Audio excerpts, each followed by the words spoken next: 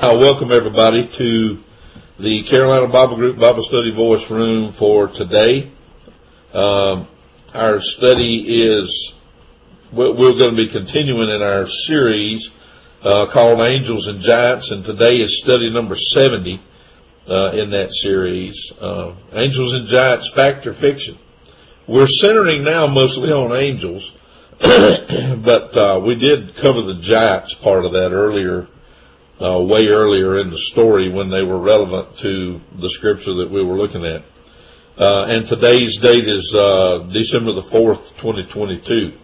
Our ongoing purpose in this entire series, of course, is to investigate the angels and giants that are mentioned in scripture, and by doing so, trying to alleviate some of the confusion that some scripture verses seem to generate with some folks. And hopefully, we are accomplishing that goal of this study series by what we're looking at, and I hope you're getting a blessing out of it. Last week, we progressed onward in our look in the Revelation by reviewing chapter 17, as it were, and we stopped last week at verse 8. So we will pick up in our study there today with Revelation 17:8. And my goal for today is to try to get through the rest of chapter 17. And I will reiterate to you again, although it may seem like it's turning into a study of the book of Revelation, we're still intent on the angels, what they're doing, what they're revealing, what they're saying, and their role in all this judgment as we move forward through the angels that are mentioned in the book of Revelation. That book has the word angel or angels or other spirit beings mentioned in it, like the elders and the beast that are around the throne of God.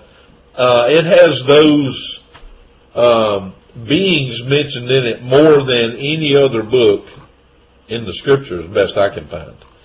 And so hopefully as we go through this, and it would certainly, I think, be a shame not to take our time and sort of absorb what's happening with these angels in the Revelation. So I don't want this to seem like it's turning into a study of the book of Revelation, although for all intents and purposes here within the next few weeks it may be.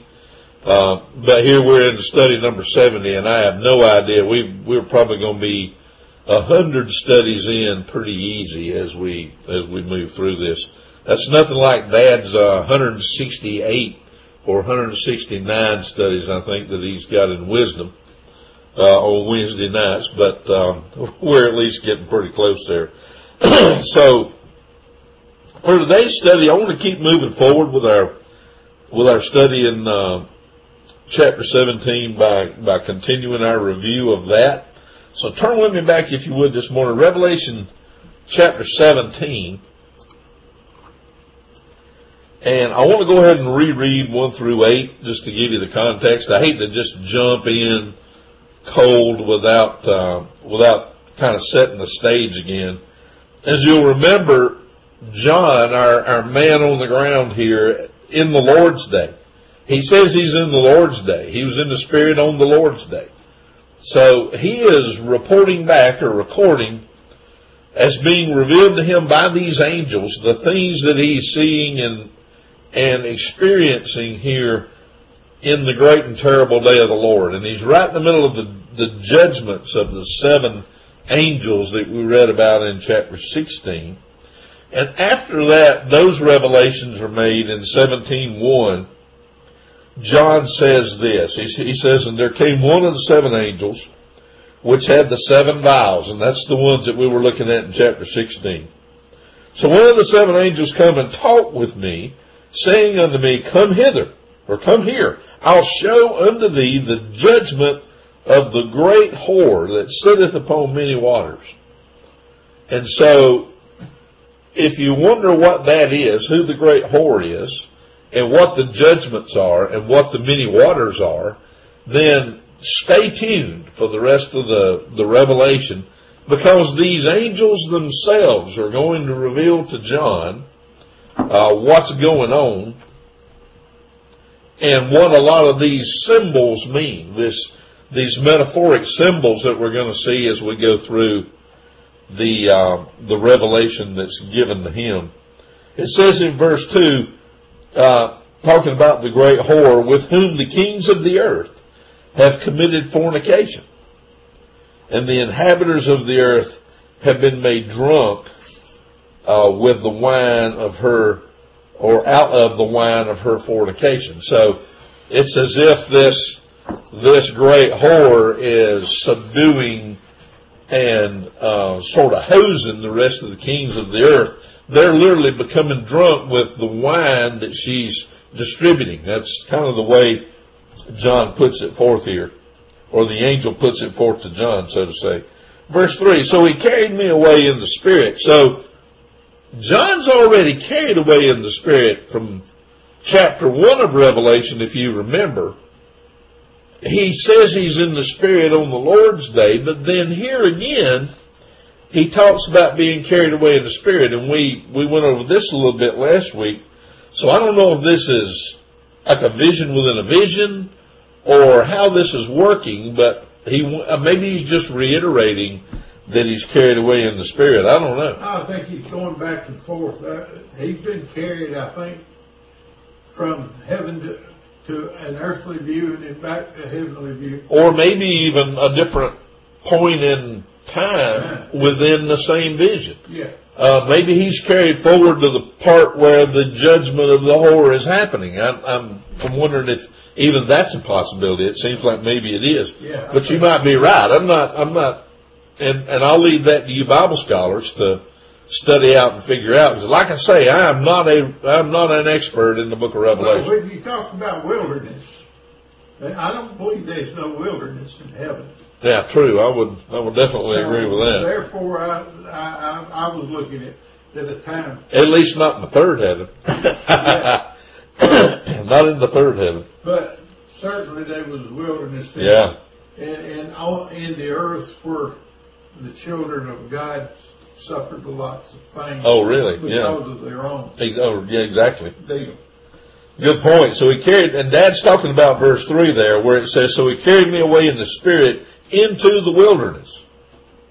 And I saw a woman sit upon a scarlet-colored beast, full of names of blasphemy, having 7 heads and 10 horns. And this beast, as we reiterated last week, is thoroughly explained and mentioned by John in the vision in chapter 13 of the Revelation. So you can't really read 17 without hooking it to 13 and going back and seeing where the correlations are and comparing Scripture with Scripture, as a good Bible student should do.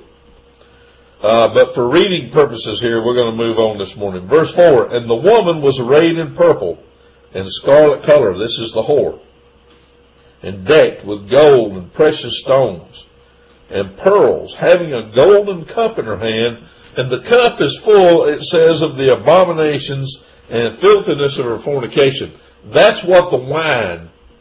So it said all the kings of the world was drunk with the wine of her fornication. Well, there it is.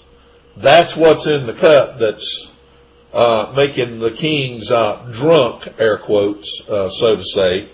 They get used to all this sinfulness and this lasciviousness. But she's colored up with a color. Looks very beautiful. Yeah. Royalty. Yeah. Looks.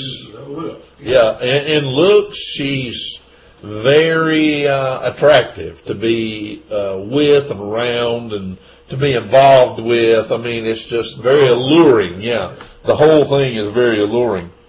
Verse 5, and it says, upon her forehead, and this is interesting, was a name written, Mystery, Babylon the Great, the mother of harlots and abominations of the earth. So there's her title. Just like, remember Herod wrote the title of the sign and put it on the cross over the head of the Lord. Jesus Christ, King of the Jews, I think is what the sign said. And same here. This is sort of on her forehead. Verse 6. John says, and I saw the woman drunken with the blood of the saints So as the saints were killed, it was like a drug or an alcohol for this whore, this woman that sits on many waters. She loved it. She literally got drunk with the blood of the saints and with the blood of the martyrs of Jesus. John says, and when I saw her, I wondered with great wonder. It's not admiration there. He doesn't admire her. He just becomes very curious when he saw her. He wondered with great curiosity is literally how that should read. That admiration there is a pretty poor translation, as you will find many in the book of the Revelation. If you're really going to read and study the book of the Revelation, the first thing you've got to do is to get a good Greek to English interlinear so that you can figure out which words have been replaced by English words that just don't do them justice, and figure out the tenses and a lot of what's going on here. Verse 7, and the angel said unto me, talking to John, wherefore didst thou marvel? Why are you marveling at the whore? I will tell thee the mystery of the woman. So the angel is promising some revelation into the revelation of the woman. He said, I'll tell thee the mystery of the woman and of the beast that carrieth her, which hath 7 heads and 10 horns. So the angel says, hold on, I'm going to reveal some things to you. I'll tell you the mystery of what you've seen. Because what John saw, evidently, that he revealed to us, is all symbolic. And so now we, like him, wait for the angel to reveal to us, because if the angel revealed the vision, then the angel certainly has the answer to what the various symbols within the vision really represent. That just makes sense to me. So here's where we got to last week. We got down to verse 8, and again, I say you've got to go back and look at chapter 13. We did that last week, and I'm just going to reread this verse. With the exception of the end of it, I do want to add something about the end of this verse that I did not add last week because of time. So it says in verse 8, the angel revealing to John says this, the beast that thou sawest was and is not, and shall ascend out of the bottomless pit and go into perdition.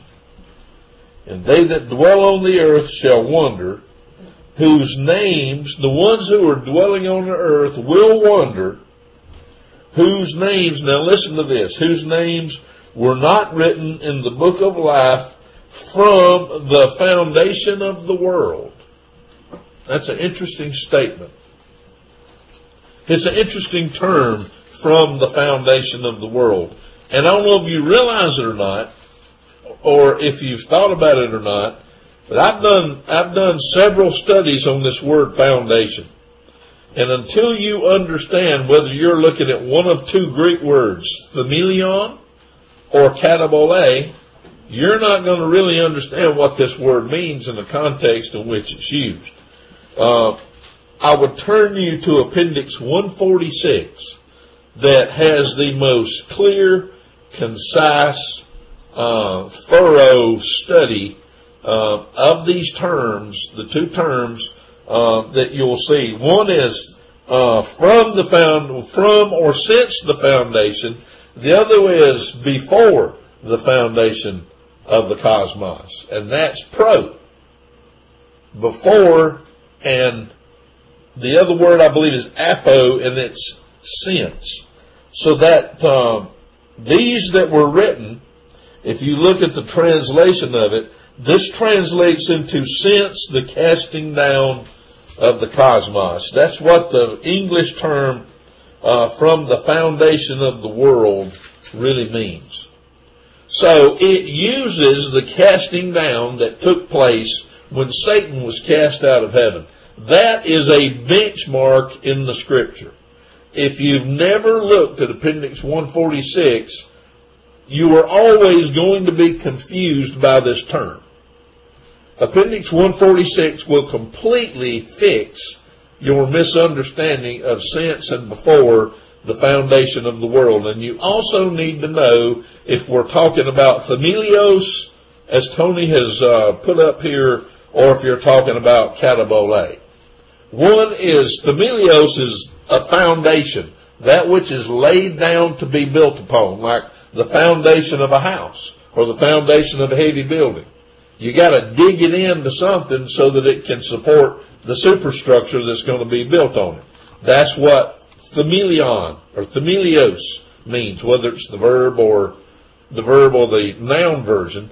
But katabole is completely different.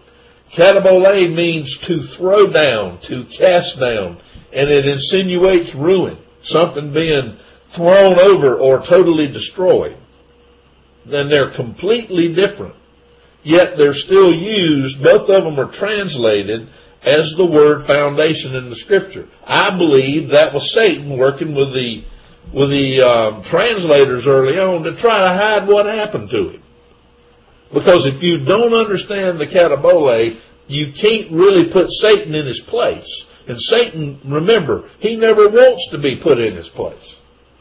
He wants to inhabit all places. But this appendix 146, and I can't stress this enough, will help you understand that.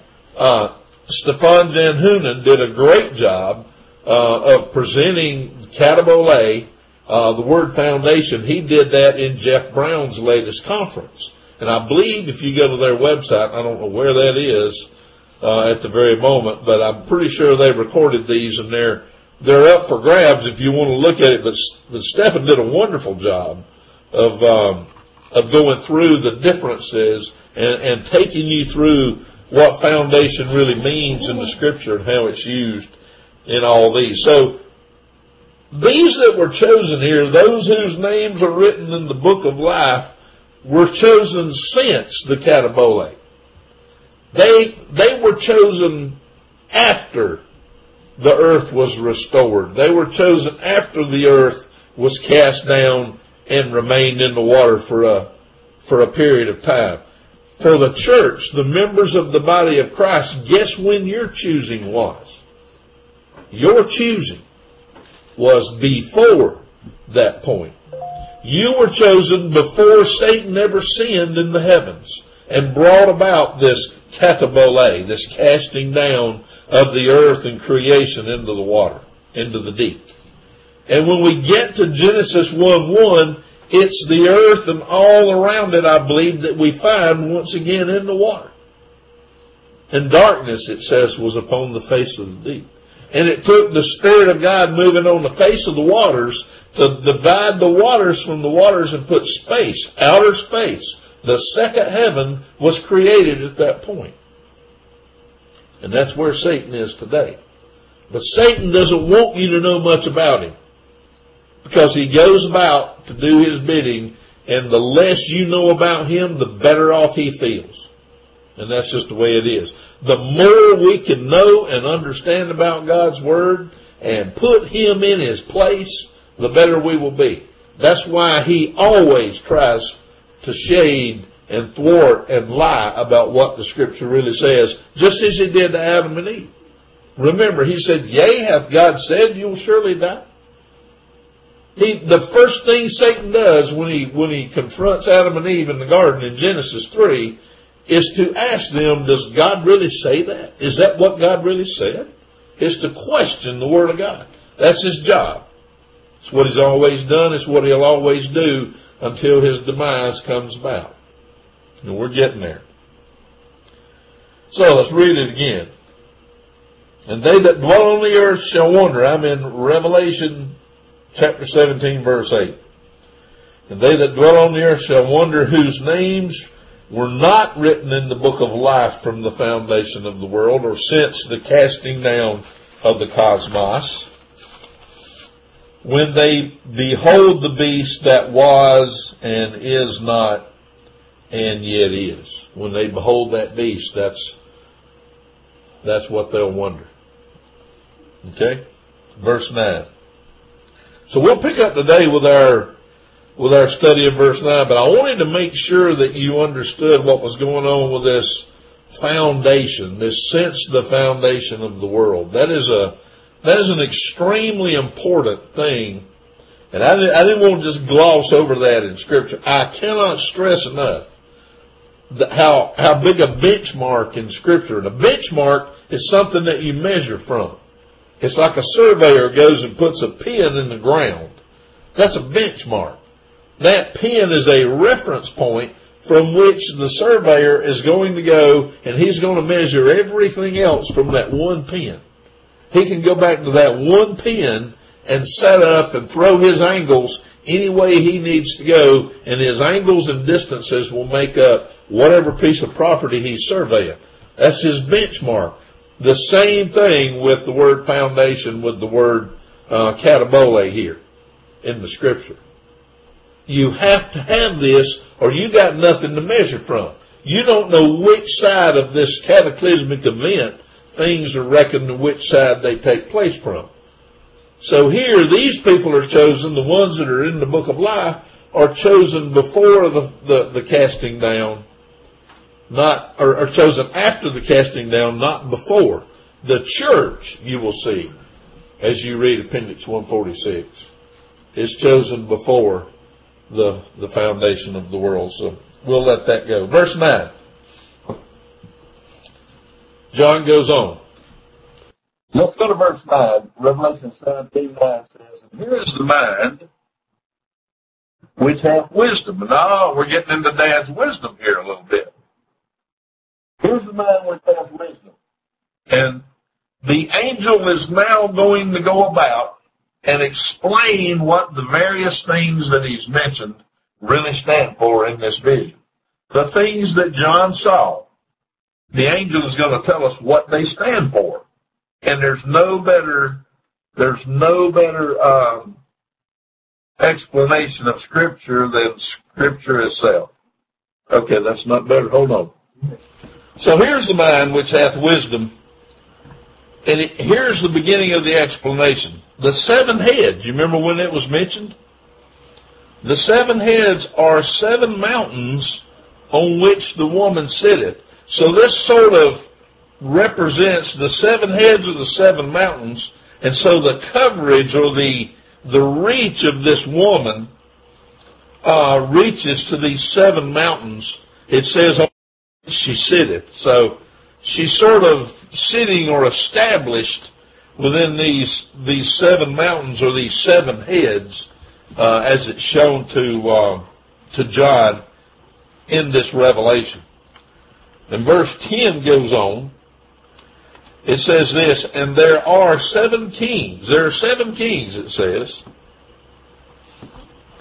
5, listen to this. 5 are fallen, and John, or the angel, is revealing this to John at the point in time where he is.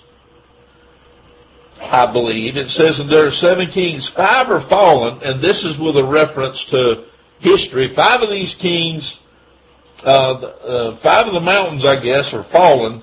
One is, and the is there is at this in the companion Bible. It says the is stands for at this stage of the vision, at the stage of the vision where John is. 5 are fallen out of 7. One is, and the other is not yet come. So as of this point in the vision, these kings, or one of these 7 mountains, had not yet come. It says, "And when he cometh, he must continue or abide a short space," or a short space of time, so to say, there in verse 10. Then verse 11. The angel goes on. It says, "And the beast that was and is not, even he," or he himself, "is the 8th." And the word "the" there in verse 11, look at the notes. It says he is he himself. "The" is should be rendered "and," so it should read, "And the beast that was and is not, he himself is an eighth, not the eighth, or is an eighth, and of the 7, and goeth into perdition. So look at the notes on 11 there. It says that second and, or that second is omitted. It says this being as described as an 8th head, not a king.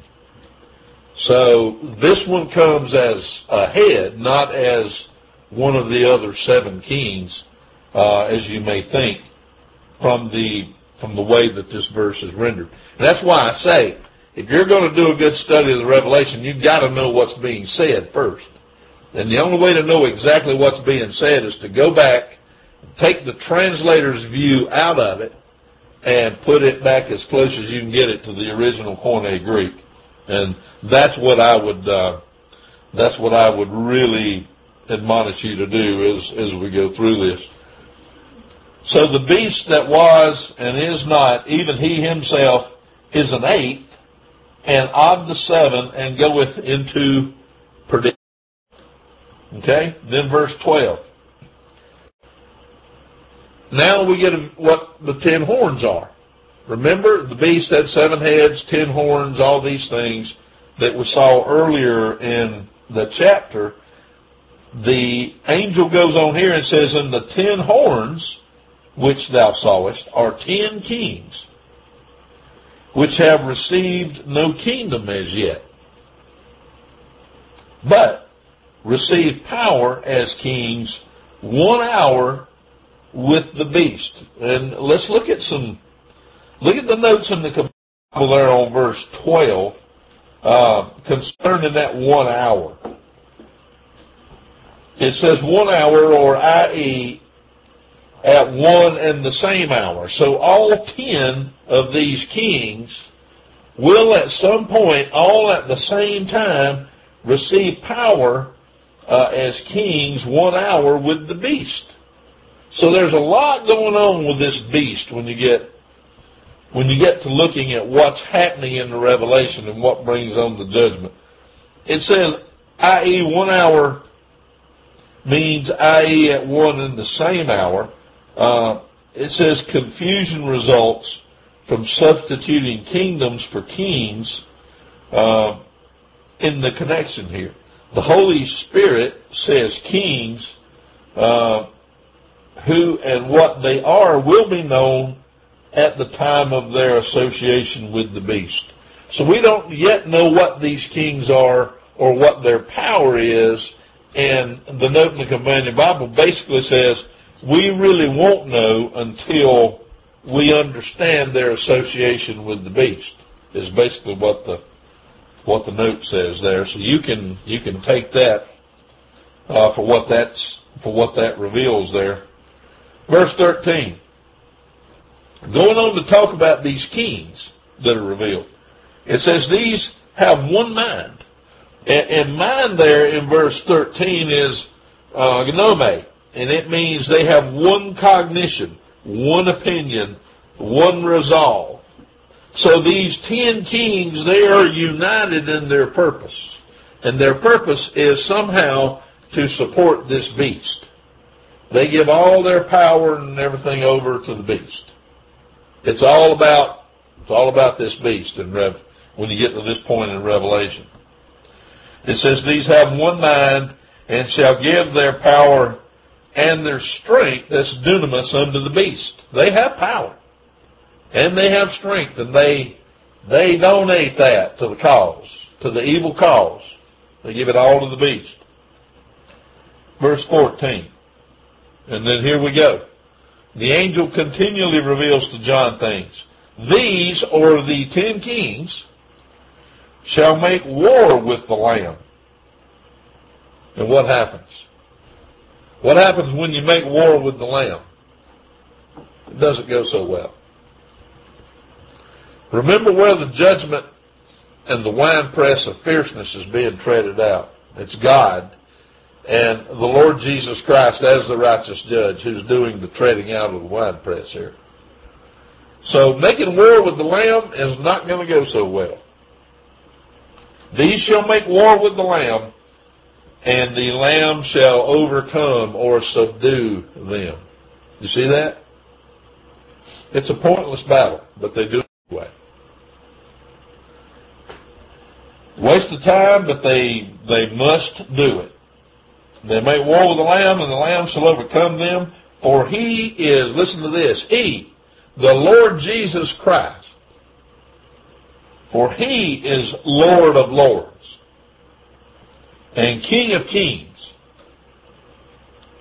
And they that are with him are called the chosen. 3, the chosen, or they with him are called and chosen and faithful. Now, called, and you look at the notes on verse 14 in the companion Bible. I think it's there. It should be on 14. The called is the Greek word ketos. It says it's used only here in the Revelation. This is the first occurrence is in Matthew 20:14. Chosen is the Greek form electos, from which we get election, where we choose our leaders. Electos. This is only here in the Revelation. It says, see Matthew 20:18 for the first occurrence. And then faithful, and there's 2 appendices to look at for the word faithful, but in the Greek it's the word pistos, and it means one having faith. Faithful, one full of faith. Belief in something. A hard belief in something is faith. You got to have faith that it's going to take place. You got to have faith in the Scripture. You got to have faith in the Lord Jesus Christ.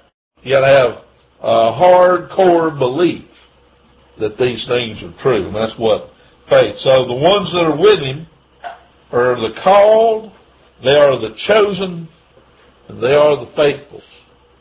I wonder, and I just wondered as I read this morning, I wondered if we're the faithful that are with him there. I don't know.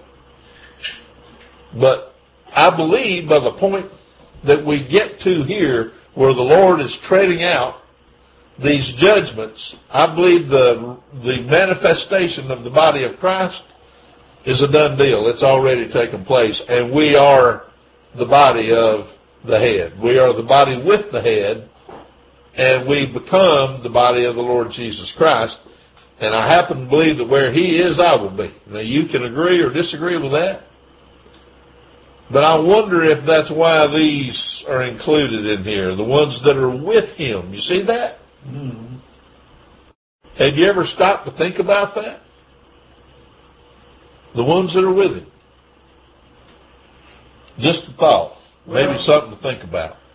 That could be where, that could really be where the holy angels that did not have any dealings with Satan, along with the ones here on earth that had been chosen, blend together, I think, to make the body of Christ full. Could be. Don't know. I don't know about the angels part, but I do agree about the... Well, I know they come with him. When he comes with 10,000 of his angels to execute the judgment. And part of what we're reading is the angels telling about all this judgment that they're going to execute. I'm talking about just being part of the body of the Lord Jesus Christ. And I don't know if angels are included in that or not. I've never really personally seen where that is. I've seen where we are, where the members that were chosen, remember, on the other side of the catabole, I can see where they are part of his body.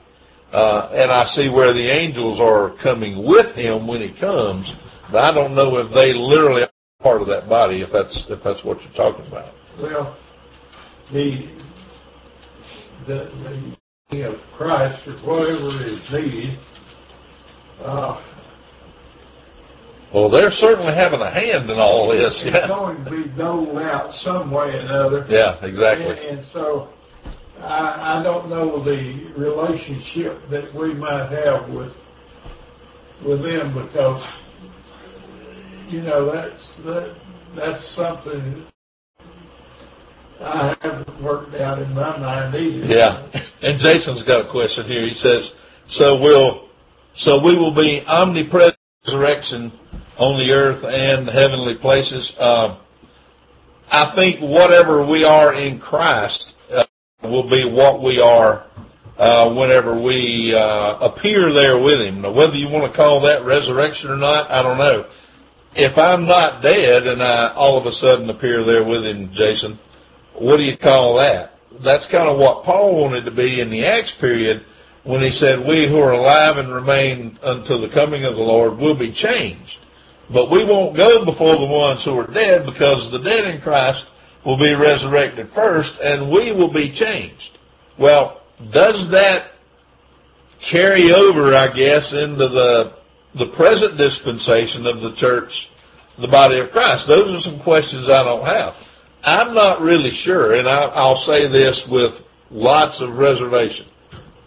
I'm not really sure that we as members of the church, the body of Christ, have a resurrection. And I know that's a mouthful. I'm not so sure you can call what's happening with us, because if Paul says in Colossians you're dead and your life is hid with Christ in God, what does that mean?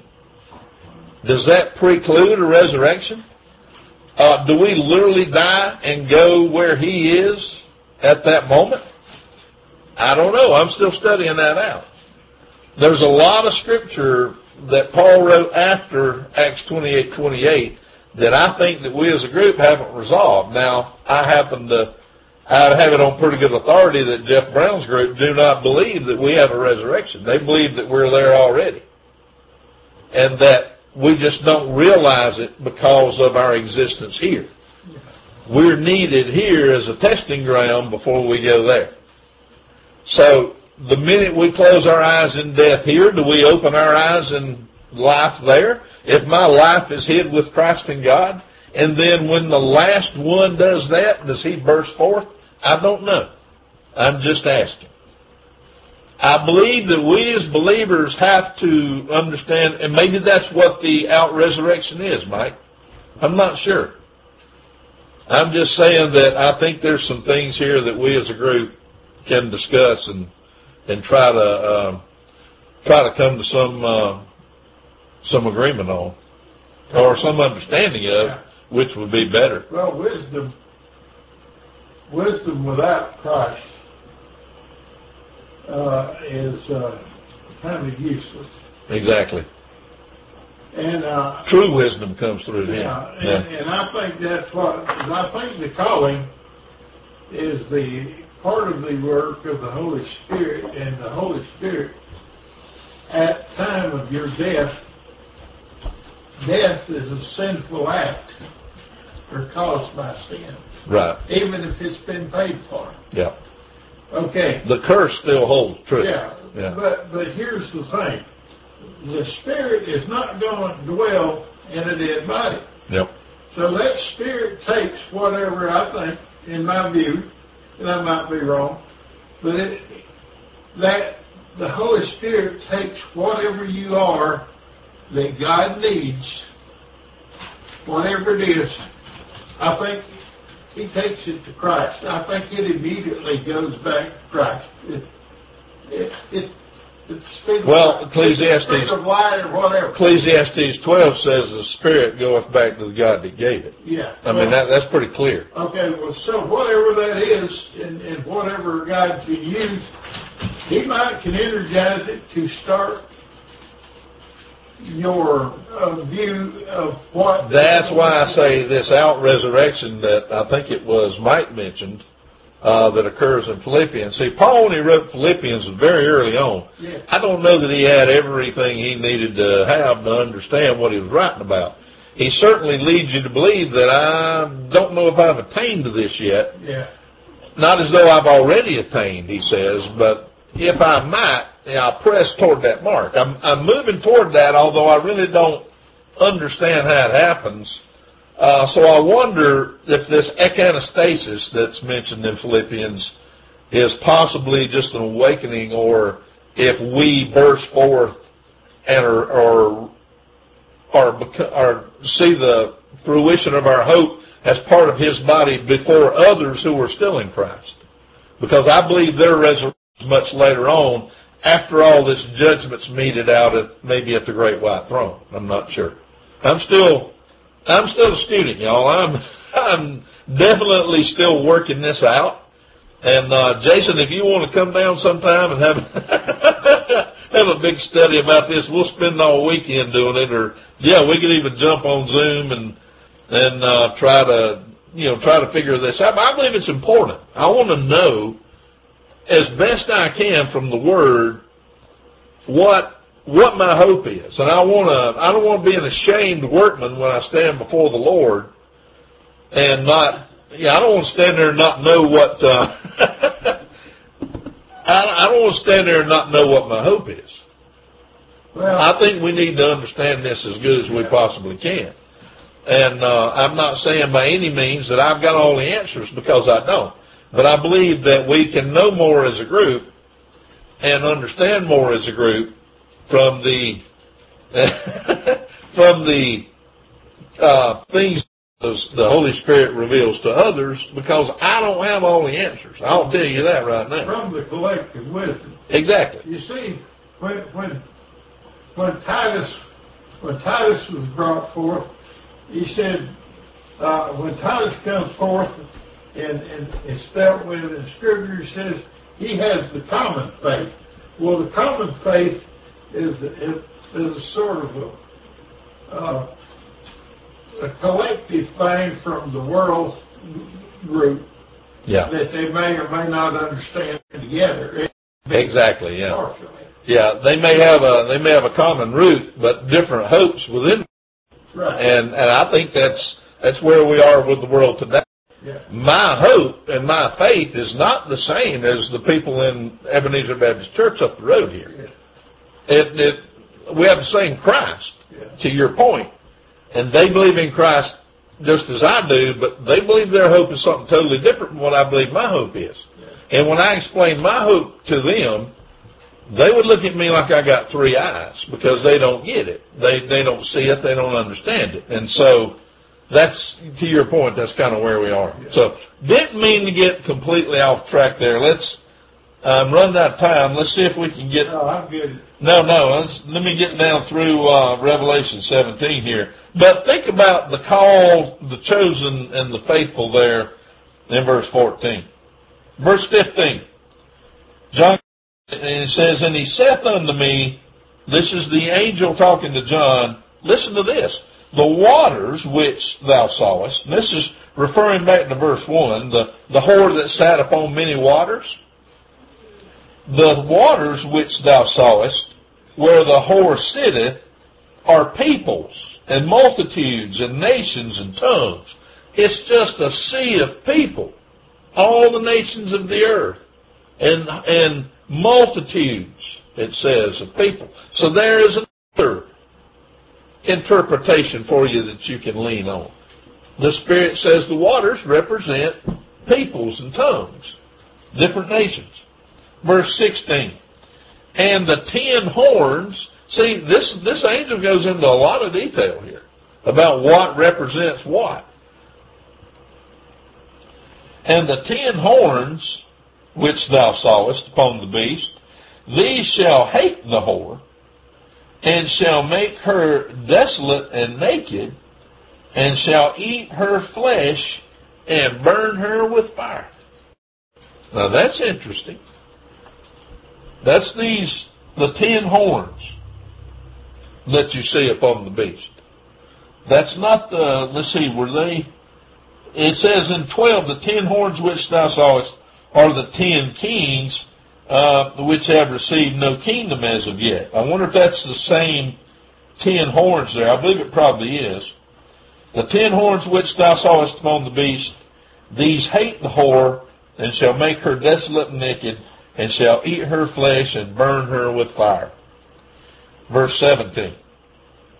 Sounds like the woman doesn't do too good under the 10 kings. Verse 17 goes on, for God hath put in their hearts. See, God touches the hearts of these 10 kings. Yeah. to fulfill His thelema, His will. Wow.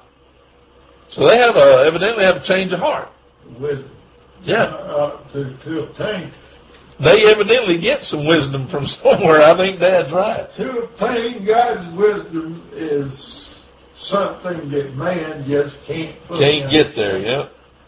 And to agree or to carry out, for God hath put in their hearts to fulfill His will, and to carry out and to give their kingdom unto the beast until the words of God shall be fulfilled. So within all this goings on in this judgment, we also see fulfillment of God's word completely taking place here. Wisdom fulfilled. Yep. There does. Amen. And then we'll close with 18 here. And the woman which thou sawest, the angel says, is the great city which reigneth over the kings of the earth at the time that John is getting the revelation, or at the time that we're within the scope of the vision here. I will say that. That's why chronology here, remember, I continually say chronology in the book of the Revelation is very difficult. It's difficult to track. You almost have to do it by event upon event. And then as you go along, like we're seeing here, we see a breakdown of like a revelation within a revelation about things that are going to happen. So we'll stop there with our study today here in Revelation 17. Hopefully you got a little bit out of this. Hopefully you've been made to think a little and to become curious and to want to look at these things and to grow in the grace and knowledge of the Lord Jesus Christ, because I wouldn't lie to you, I don't have all the answers. And for the guy that comes up and says he has all the answers, I would be very, very careful, because could be his version of the answers and could be there to deceive. I don't know of any of our crew that would say, hey, I know everything there is to know about Revelation. I am yet to meet that person within the circles that I study within. I don't know anybody. Now, yeah, exactly, Jason. You need to be running from that guy and screaming maybe as you run, or scream like a girl as you run. So, yeah, the beast could be. It looks like it represents a little bit of a system until it, literally becomes an entity. And I think that's part of what we got to figure out, Dorothy, as we go through the book of the Revelation. And I certainly, as a student, am working on that. That's a good question, Sarah. I believe, or Lydia, I believe that it probably at the time in which the vision is taking place, because the angel is moving John through the vision, and he's telling him the things that take place during the vision. So my personal view would be to think it, and that's of the Companion Bible as well, that it's at the time of the vision. I don't know where that fits in the actual chronology timeline, which is what I was trying to bring forth there. So, and it looks like my recorder locked down, and I do not have a recording of this study today. It locked down at 21 minutes. So, probably when I disconnected the mic. So, that I hope maybe Chip or Tony, I hope one of you guys have a recording, because I got 21 minutes of it until we started having mic issues. Okay, good, and that's it. So if you could forward that to me so I could put it in the archives, I would definitely appreciate it. So let's close with prayer, and then we'll get on with the Arizona study today. So bow with us. Father, once again, we come before you and we thank you for this wonderful word, Father, that humbles us every time we open it. And it brings us to the realization, Father, that we got a lot of studying to do. It brings us to the realization that it truly is the unsearchable riches. And the fact that the more we see and the more we think we know, the more we don't. And God, thank you for that humbleness. Thank you for that spirit that keeps us digging and keeps us looking in your word. Father, give us the spirit to discuss these things as with a Christ-like manner. And even as we may disagree, Father, to do it in a Christ-like way so that we would not grieve your spirit as we study. And Father, that we would all be found in that unity of peace, in that bond of perfection that Paul talks about. Father, thank you for each and every one that come this way today, both here with us and those that have joined us online. Father, be with those that we mentioned for the prayer requests. We ask that you would bless and heal them according to your work and to your will. Father, thank you for the beautiful day and for the life that we have here, Father, in preparation for that life that we know we have within the body of Christ. Be with us, continue to lead, guide, and bless us is our prayer in Christ's name as we close. Amen.